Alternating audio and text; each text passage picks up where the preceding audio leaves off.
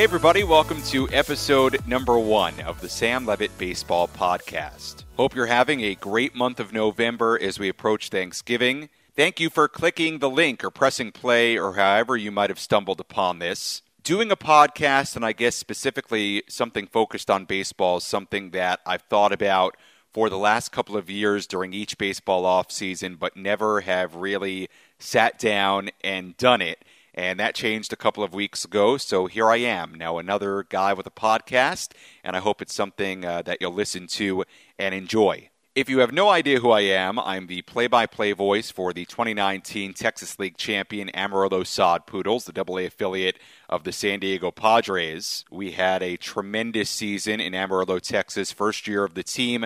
One of the best experiences of my life, and I know there are a lot of Sod Poodle fans and maybe even Padres minor league fans that might turn this on and listen every week, and I can't wait for 2020. It should be a lot of fun coming up this season, and I can't wait for it to get here. I'll be honest, it's sort of a blank canvas right now for what I want to do every week with this podcast and accomplish every week with this podcast, but I do know that one of my main goals is to simply have interesting conversations with people in baseball. So that might be broadcasters like we have today and Mike Ferrin from MLB Network Radio, or other media personalities, or players, former players, coaches, people doing interesting things in our game. I don't know that I necessarily want to really get into the news and notes of the day, just because I think there are so many different outlets you can go to for that. But hopefully I can provide an interesting conversation with people in and around baseball that you'll want to listen to every week. Certainly, if there's somebody that you want to hear from, or somebody that you follow on social media who you think would be a very interesting guest, let me know. You can always tweet at me at Sammy Lev, SAMMYLEV. Instagram, same thing, Sammy Lev. You can hit me on Facebook. I have a Facebook page. Or you can email me, samueljlevitt@gmail.com. And let me know who you might want to hear from and who you think would make an interesting guest and an interesting conversation. Like I said, it's a blank canvas right now, so I'm down for pretty much anything if it'll be interesting and a good person to talk to. So let's get right into our first ever guest. It is Mike Ferrin, who hosts Power Alley on MLB Network Radio on SiriusXM. You can listen to Power Alley from 10 to 1 Eastern Time every weekday. Mike also does pre- and post-game on radio for the Arizona Diamondbacks. He does a great job at a lot of different areas. And the thing that I really like about Mike and his show is they do a great job covering so many different things around baseball. They cover what's going on day by day during the season, during the off season. But one thing that SiriusXM, MLB Network Radio, and his show, they really do well is they cover some of the bigger, more macro issues about the game and things that I think we should care about. We get into a little bit of everything from his career, his beginnings, covering the game, what he does every day, to some of the issues that people have talked about for the last couple of years, from umpiring to interest in the game and really everything in between. So I encourage you to listen all the way through. We start with his career and then transition into some of those other topics. A really good conversation. And without further ado, here is Mike Ferrin.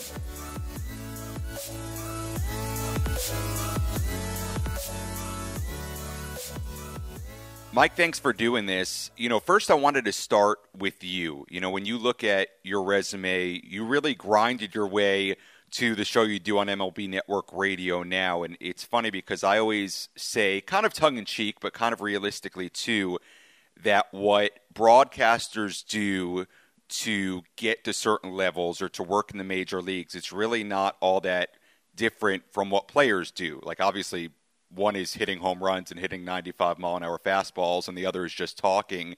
But it's that same kind of grind, for a lot of people, that same kind of grind, energy it takes, focus it takes, dedication it takes. So how would you kind of sum up your career from all the way back when you were at WGN, working in the minors, and now to what you're doing on really some of the biggest of levels? Yeah, I think there's a lot of analogs, but you're right, between that, in that you do have to kind of grind it out. And obviously, I mean, you hit on a couple of spots that weren't necessarily as grindy. I mean, I started in Dubuque, Iowa, and worked in LaPorte, Indiana for a while. But I mean, I think the other thing is that that there is no one set way to go about getting jobs, either if you're hosting a talk show or being a play-by-play guy. I mean, I think from a play-by-play standpoint and from my job with the Diamondbacks, I think I have a pretty non-traditional path. I really didn't have that many games of minor league experience that I did. I mean, most of it was from doing stuff for Sirius and really coming from more of a radio station background as opposed to, spending 8-10 years in the minor leagues and grinding through bus rides and all that stuff. I didn't really have that experience. I guess I had it more in the small market radio side. But I mean, I think that those jobs are also super important, whether it's, minor league baseball or small market radio or whatever. I mean, especially if you're in, the entertainment industry, because it allows you to have the opportunity to make mistakes. And I think that that's a really important part of growing. I mean, we hear it a lot from general managers and player development directors. I'm sure you've gone through that a lot, right? Where it's like, well, we want to give them the chance to fail, right? Before they get to the big leagues. And that's how you learn. And so I think that that's kind of a universal thing, is that finding jobs, especially as you're getting started, that give you the freedom to be able to make mistakes, I think are really important, because you're not, one, it's going to help you get better. And two, the I don't want to say pressure, but it's a little bit different the higher you go up the rung, in that the types of mistakes that you can make that are tolerated are a little bit different than the ones that might be tolerated if you're, starting off in Sheboygan, Wisconsin.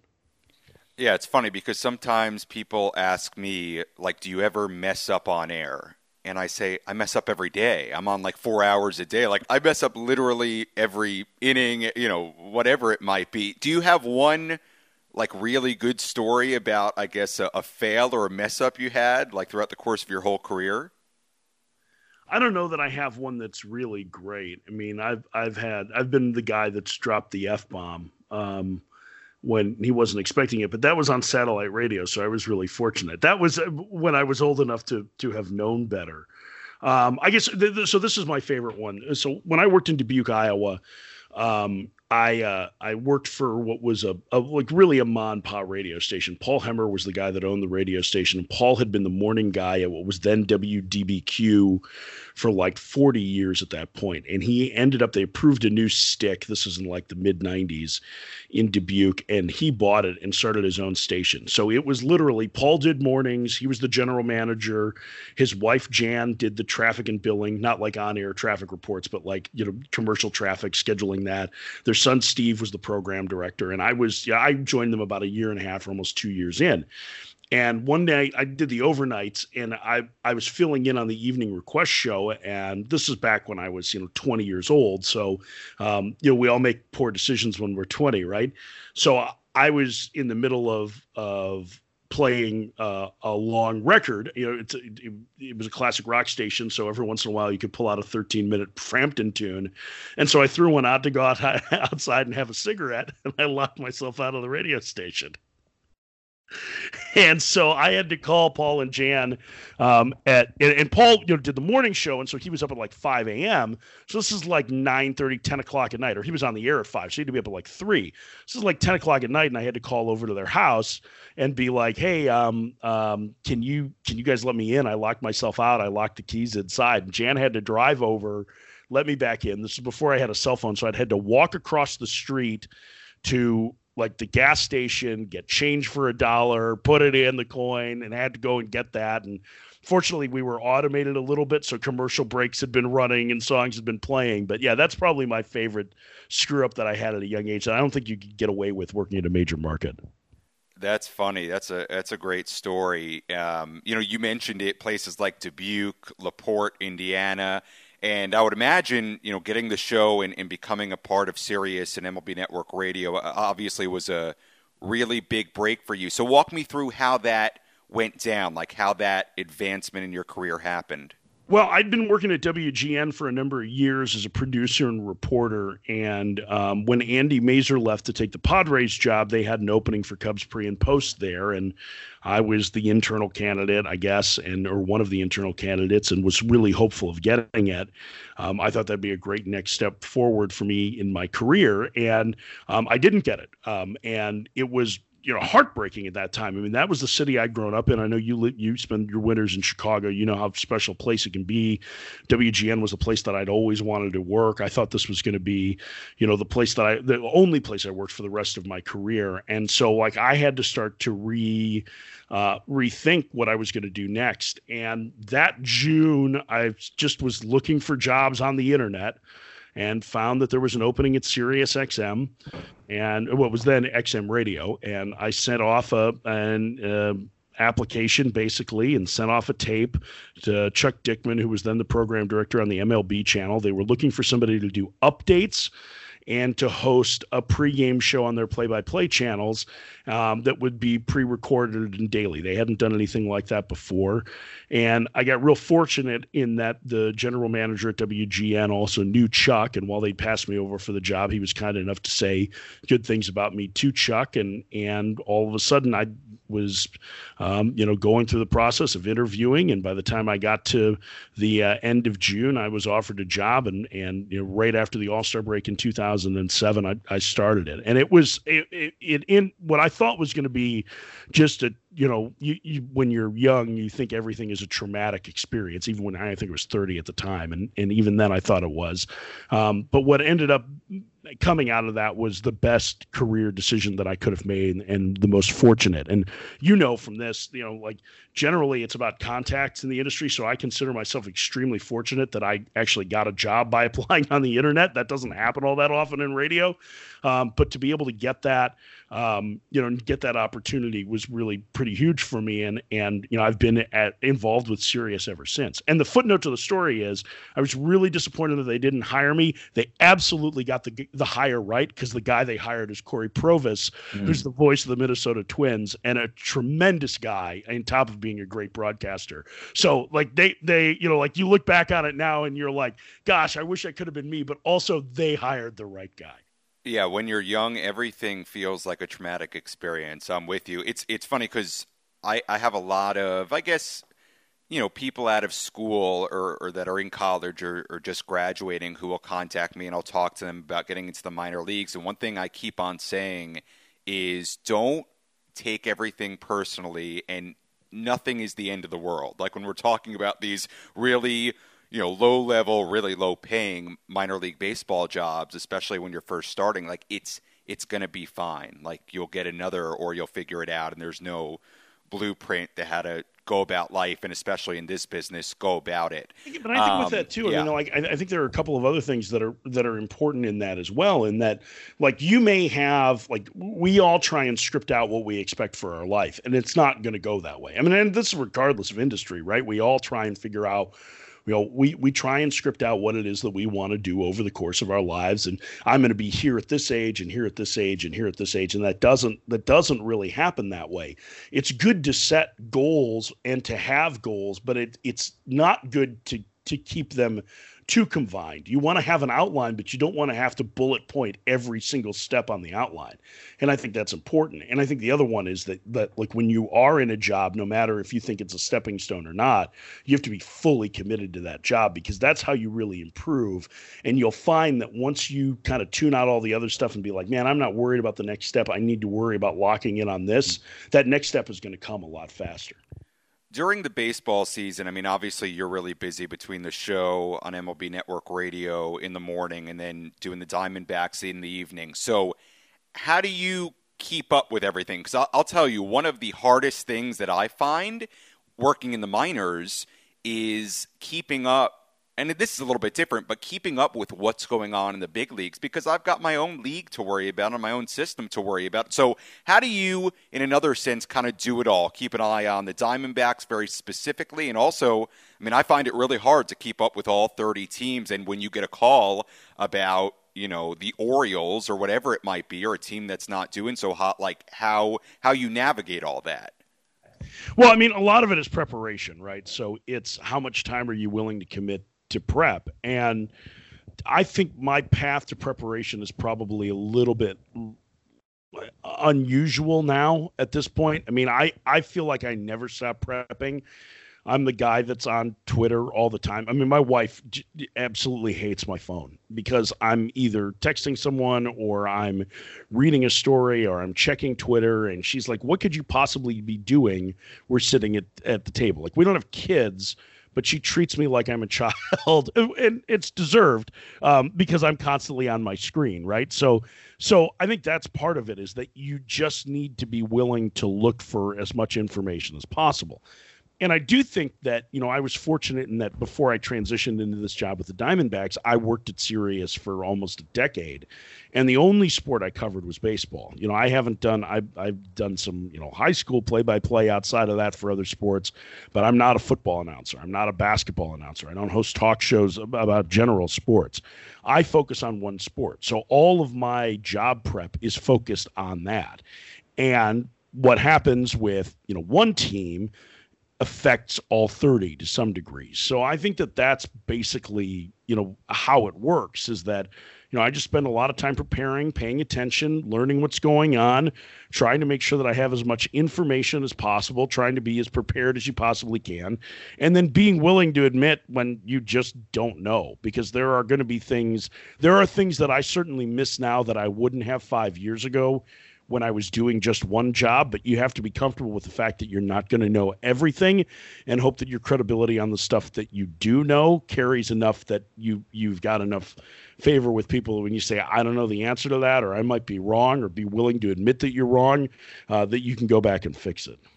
Yeah, when you go back and think about when you were working at WGN and covering the Cubs and the White Sox, 15, 20 years ago, to what it's like now to cover the game, how has it changed with the way the game's changed?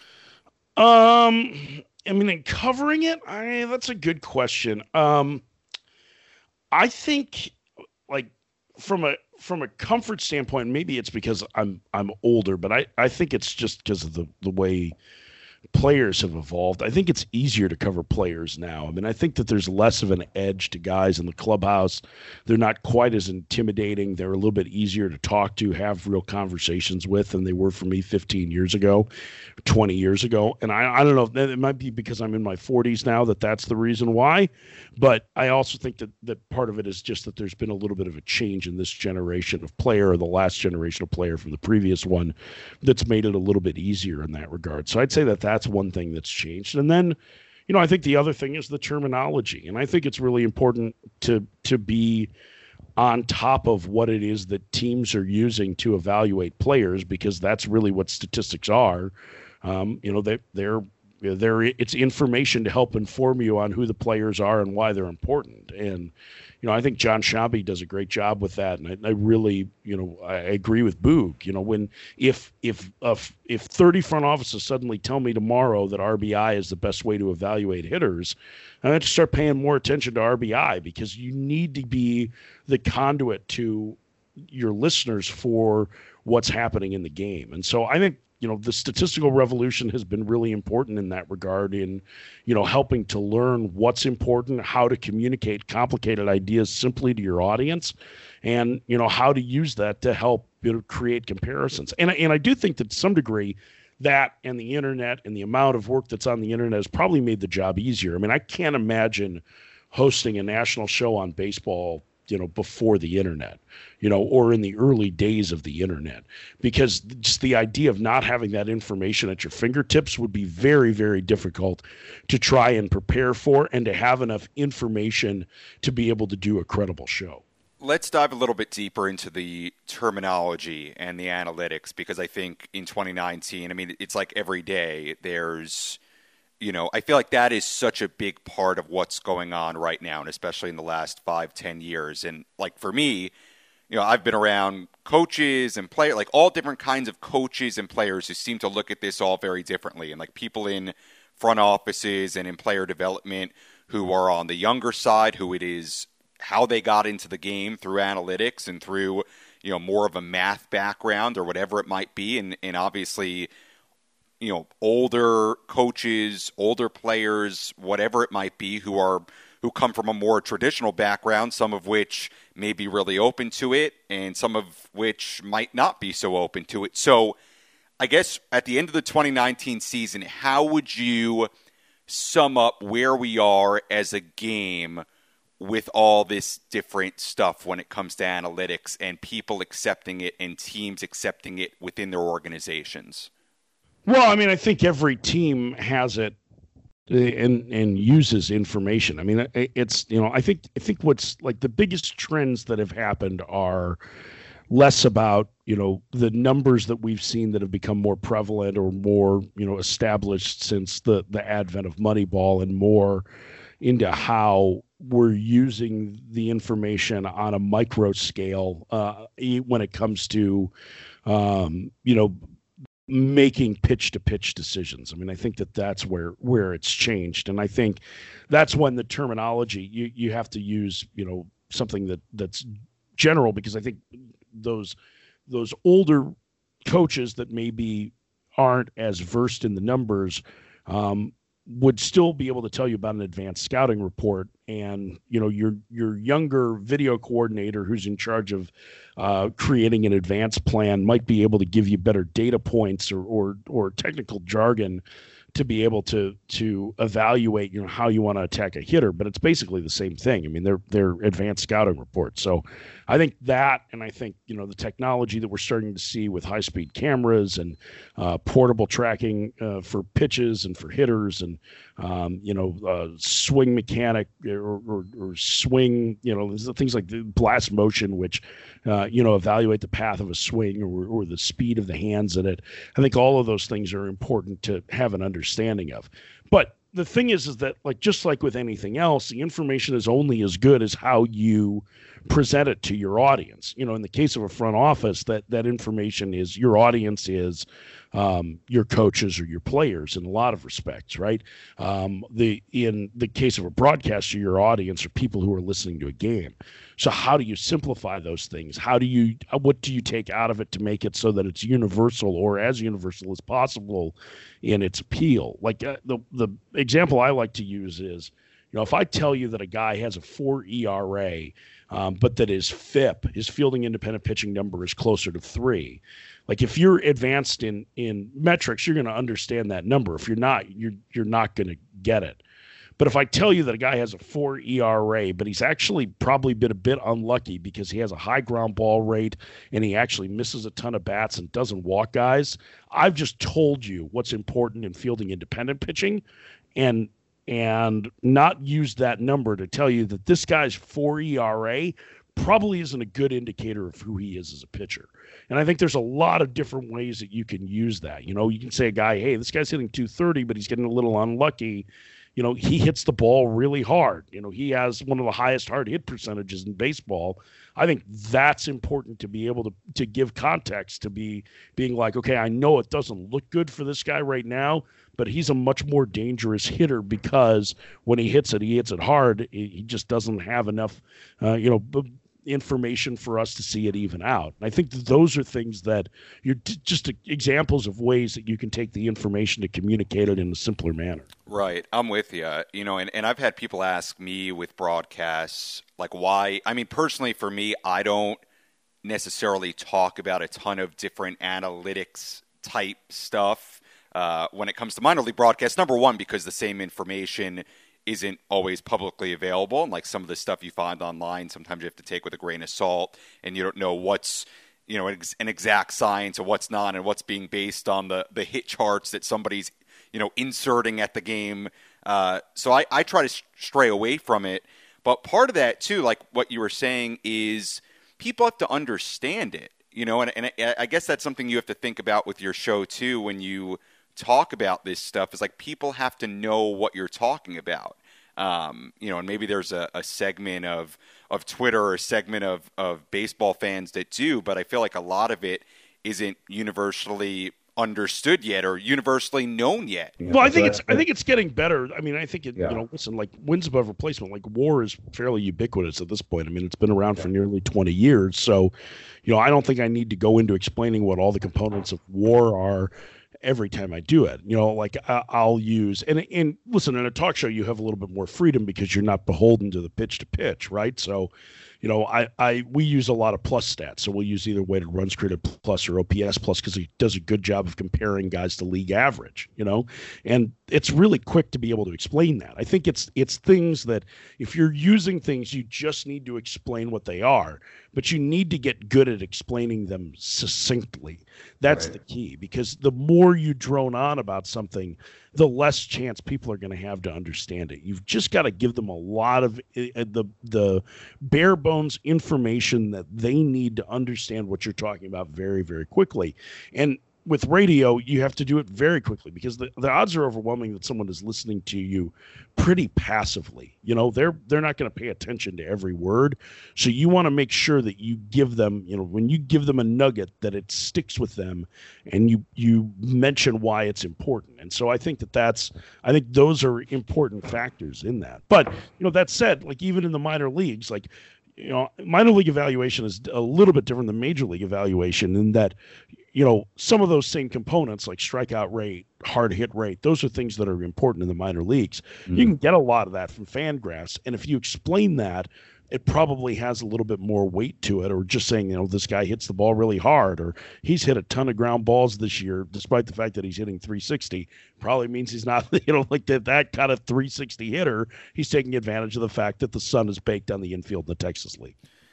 Well, one thing I really like about your show is that you guys tackle, I think, really well a lot of the more macro issues and topics about the game. And I think Sirius and MLB Network Radio, you guys do this really, really well. And some of, I think, the bigger, more long-term, more macro things going on. So, umpiring, probably one of, I don't know if you would agree, one of the bigger stories from the postseason, just when you look on social media and Twitter and the way people kind of break things down and criticize it in strike zones.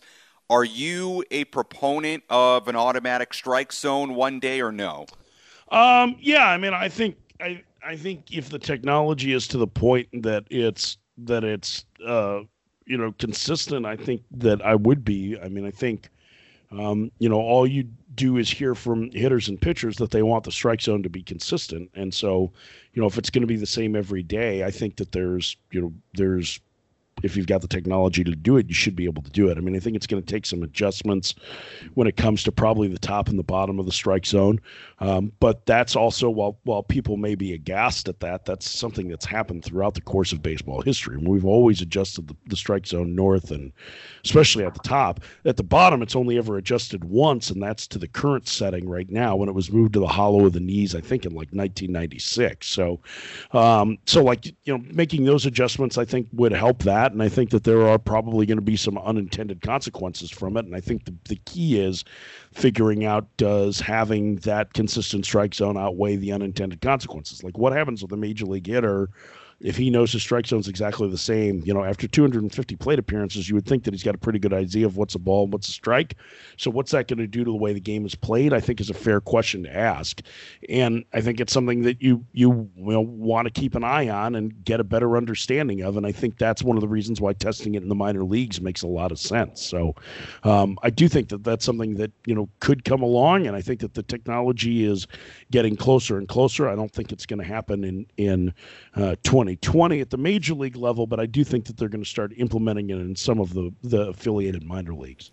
I want you to tell me if I'm crazy or not for thinking while, an automatic strike zone and the technology would be good for consistency. I think there's no doubt about that. Like, personally, Mike, I don't want it. Like, I like the human element of, and I know that's a really kind of old school thing to say, but I like the human element of the strike zone and umpiring, and feel like, the arguments and kind of the almost like the controversy that comes from some of it is an entertaining part of the game. Am I crazy for thinking that? Because sometimes I think I am, but I kind of like the human element of it, and I think there is a segment of people that feel that way. No, I agree that there are. I mean, I think there are, but to me, the human element is the players. I don't go to see the umpires. Right. The human element to me is the players. I do think that we have lost some of that, the energy that comes with managerial ejections on arguing bang plays at the bases. I think with balls and strikes, I mean, it's, the first mention you make of it, you're supposed to be ejected anyway. So, I mean, I don't think we really see all that many. I mean, you get a couple of really good rhubarbs over the course of a year when there's mistakes, and there's still judgment calls that umpires make that can be, that could be argued, and that managers could do more to argue. But I think part of the lack of arguments that we see in baseball anymore, even though ejections are still relatively stable, I think that those lack of entertaining ejections probably have as much to do with amphetamines not being part of a big league clubhouse as they do with the changes in technology for umpires.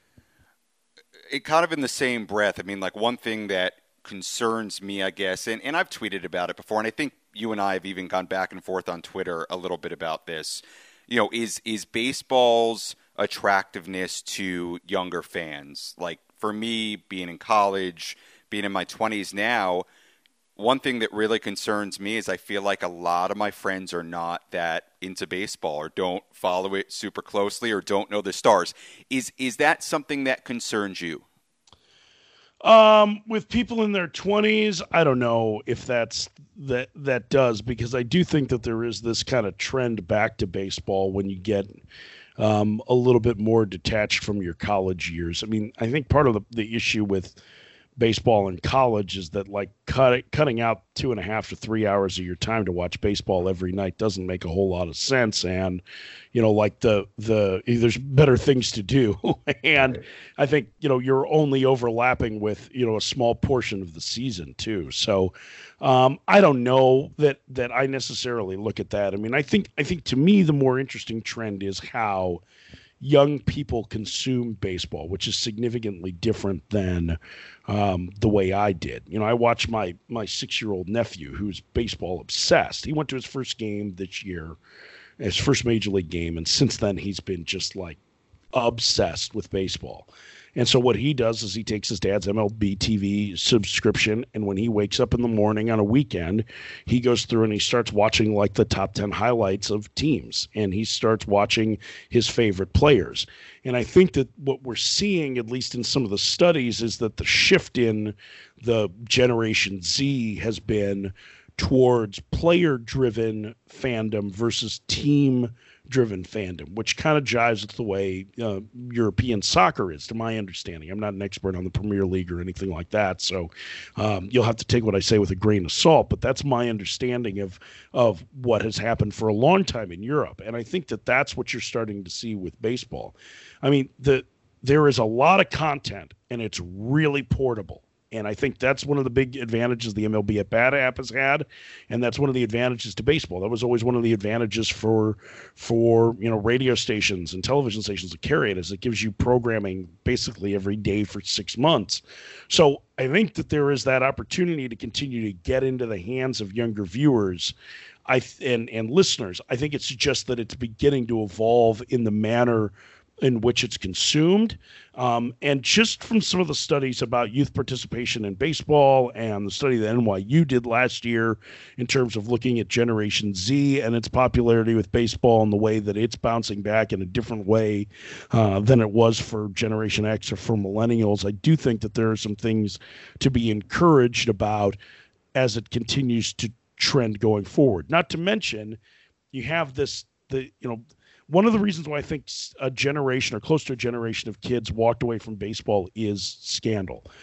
John Dowd is in the news for having been President Trump's personal attorney, but once upon a time, he was the guy that investigated Pete Rose's connection to gambling.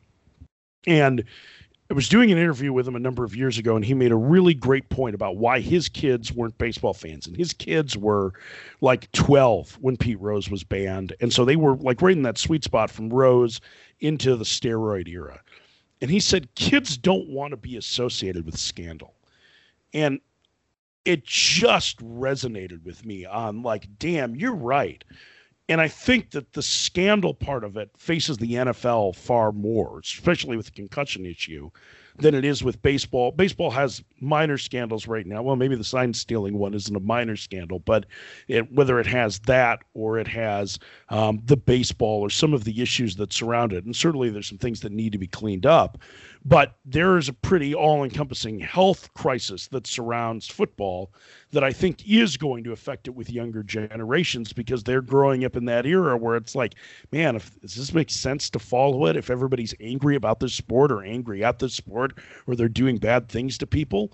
And that, I think, is part of what it has the potential for baseball to make a bounce back, is to kind of fill the void to some degree in the same way that football filled the void for baseball fans who were walking away following the strike and the steroid era and the Rose scandal and everything that happened in the late 80s and into the mid to late 90s. Another macro, I guess, theme or issue, the reporting a few weeks ago about the minor league restructuring. And the reason I wanted to ask you is because you view it from a stance of covering Major League Baseball. I'm in a lot of circles where, I'm really involved in the minors and people who work in the minors. And I think for a lot of people who are around minor league baseball like I am, our first reaction, and I think it's natural, is, when I see a headline that says 42 minor league teams could be eliminated, my first reaction is, there's people who work there and those are broadcasting jobs. And what happens to independent baseball, which is a place where I worked for 3 years? I don't really know what to make of this yet. I mean, what are your thoughts on what the reporting has been about it? Well, I mean, I think, some of this is born of facilities, and I think that's the at least what Major League Baseball has said publicly. I do think that some of it is born of streamlining the process too for Major League Baseball and or for Major League Baseball teams in the way that they treat prospects, and the fact that they have far better facilities at their disposal in their complex leagues to be able to house and have lower level players perform. So the biggest impact is going to be felt, if and when these changes come, and I expect that they will be felt at the rookie league levels, like some of the spots in the New York Penn League and the Appalachian League, the Pioneer League. I think that those would be the bulk of it. I think the most significant impact, I think, is for fans that are otherwise underserviced by baseball. So one of the things that baseball has done a really poor job of, as great as the technology is that there is with MLB at Bat, is that they have not resolved the issue of blackouts. So there are places in, like, say, Iowa, where unless you have a cable subscription, you're blacked out from seeing 7 major league teams. And some of these spots that are underserved, especially in Appalachia, might be blocked out from, say, like the Braves, the Orioles, the Reds, the Nationals, a bunch of different teams that they otherwise would be able to see, and so they could get their baseball fix. And so I don't like the idea of, if your best bet to see baseball, or especially to see live baseball, if you're living in Johnson City, Tennessee, or near Johnson City, Tennessee, is to see the team there.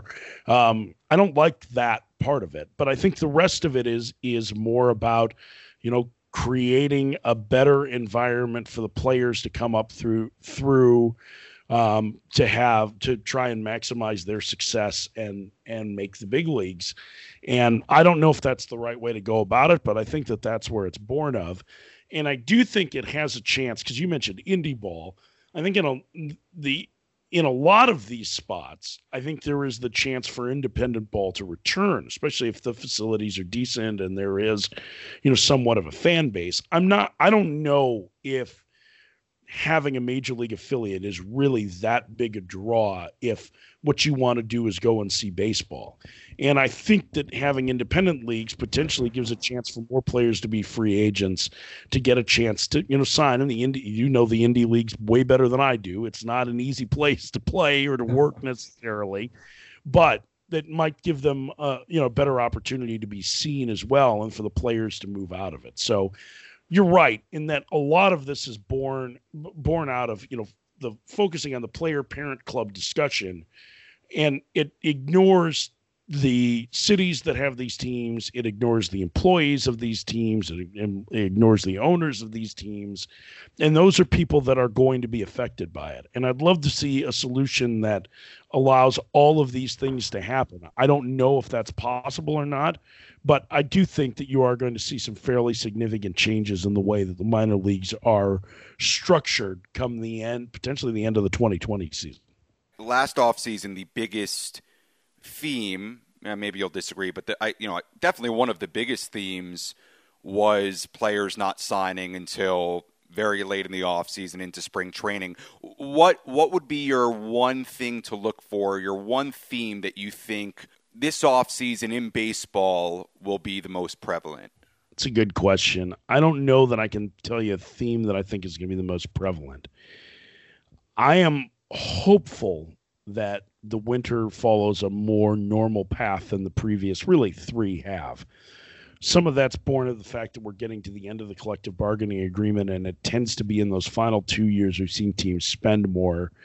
The other is that we have several teams that are at the precipice of coming out of rebuilds or have just come out of them, whose front offices are under more pressure to win now, which means that they have to add talent. So that's kind of what I'm focused on right now, is trying to see whether or not that plays out. I think there's a number of organizations that find themselves, with it's the Padres or the Angels or the White Sox or the Phillies who their front office's tails are on the line going into this year because they need to start delivering on the promise of their rebuild. And to do that, they're going to have to improve their major league rosters, which means spending money or making trades, and that makes for a more active winter. So I think that that's something that I am really focused on this winter, is to see whether or not that impacts it, along with the spot in the collective bargaining agreement. The fact that there are more teams that seem to be involved in free agency this year, that's all going to work together. I don't know that it's going to. It may just be a slow trickle through the winter again, and the Players Association and Major League Baseball will continue to be at each other's throats about what's happening to free agency and player contracts. I think that's entirely possible as well. But my hope is that we return, if not entirely to normal, at least to some level of it this winter, based on the needs of teams to win. Because at some point, as much as owners are making away from, being tied to winning and losing, the name of the game is still to win. And you have highly competitive people that are involved in this. And at some point, with few exceptions, you've got to start cashing it in on the one loss line as opposed to just taking money in for the organization. And I think I think we've reached that point. My hope is that we've reached a boiling point with that, and the teams start to maneuver in a more aggressive fashion. Yeah, I guess just one more thing off that. Does that, because the model of what the Astros did, and this has been a theme around the big leagues, is these teams, and you heard agents and people saying it last winter, these teams essentially knowing going into an off season and going into a season that they're essentially trying to be non-competitive. Do you believe in that? Does that bother you, or how do you think that affects the game and fans? Well, yeah, I think it depends on the situation. What the Orioles are going through right now doesn't really bother me, because they tried to win in 2018 and it just went spectacularly wrong.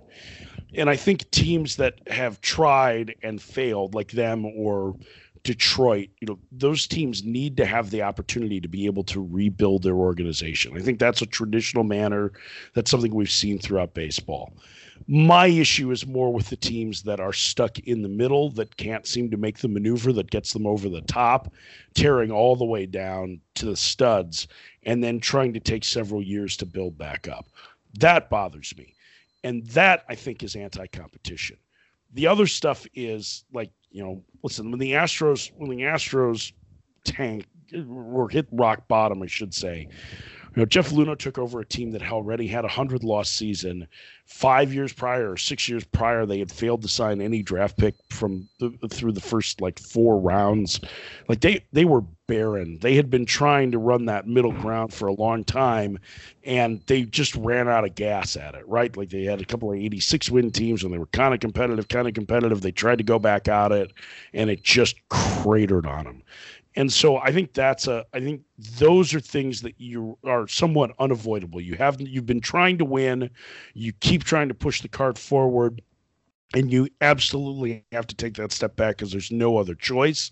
I think teams need to be able to have the flexibility to do that, to try and build their organization back up. But what they shouldn't do is be that team that's in the middle and just all of a sudden decide we're going to tear it down.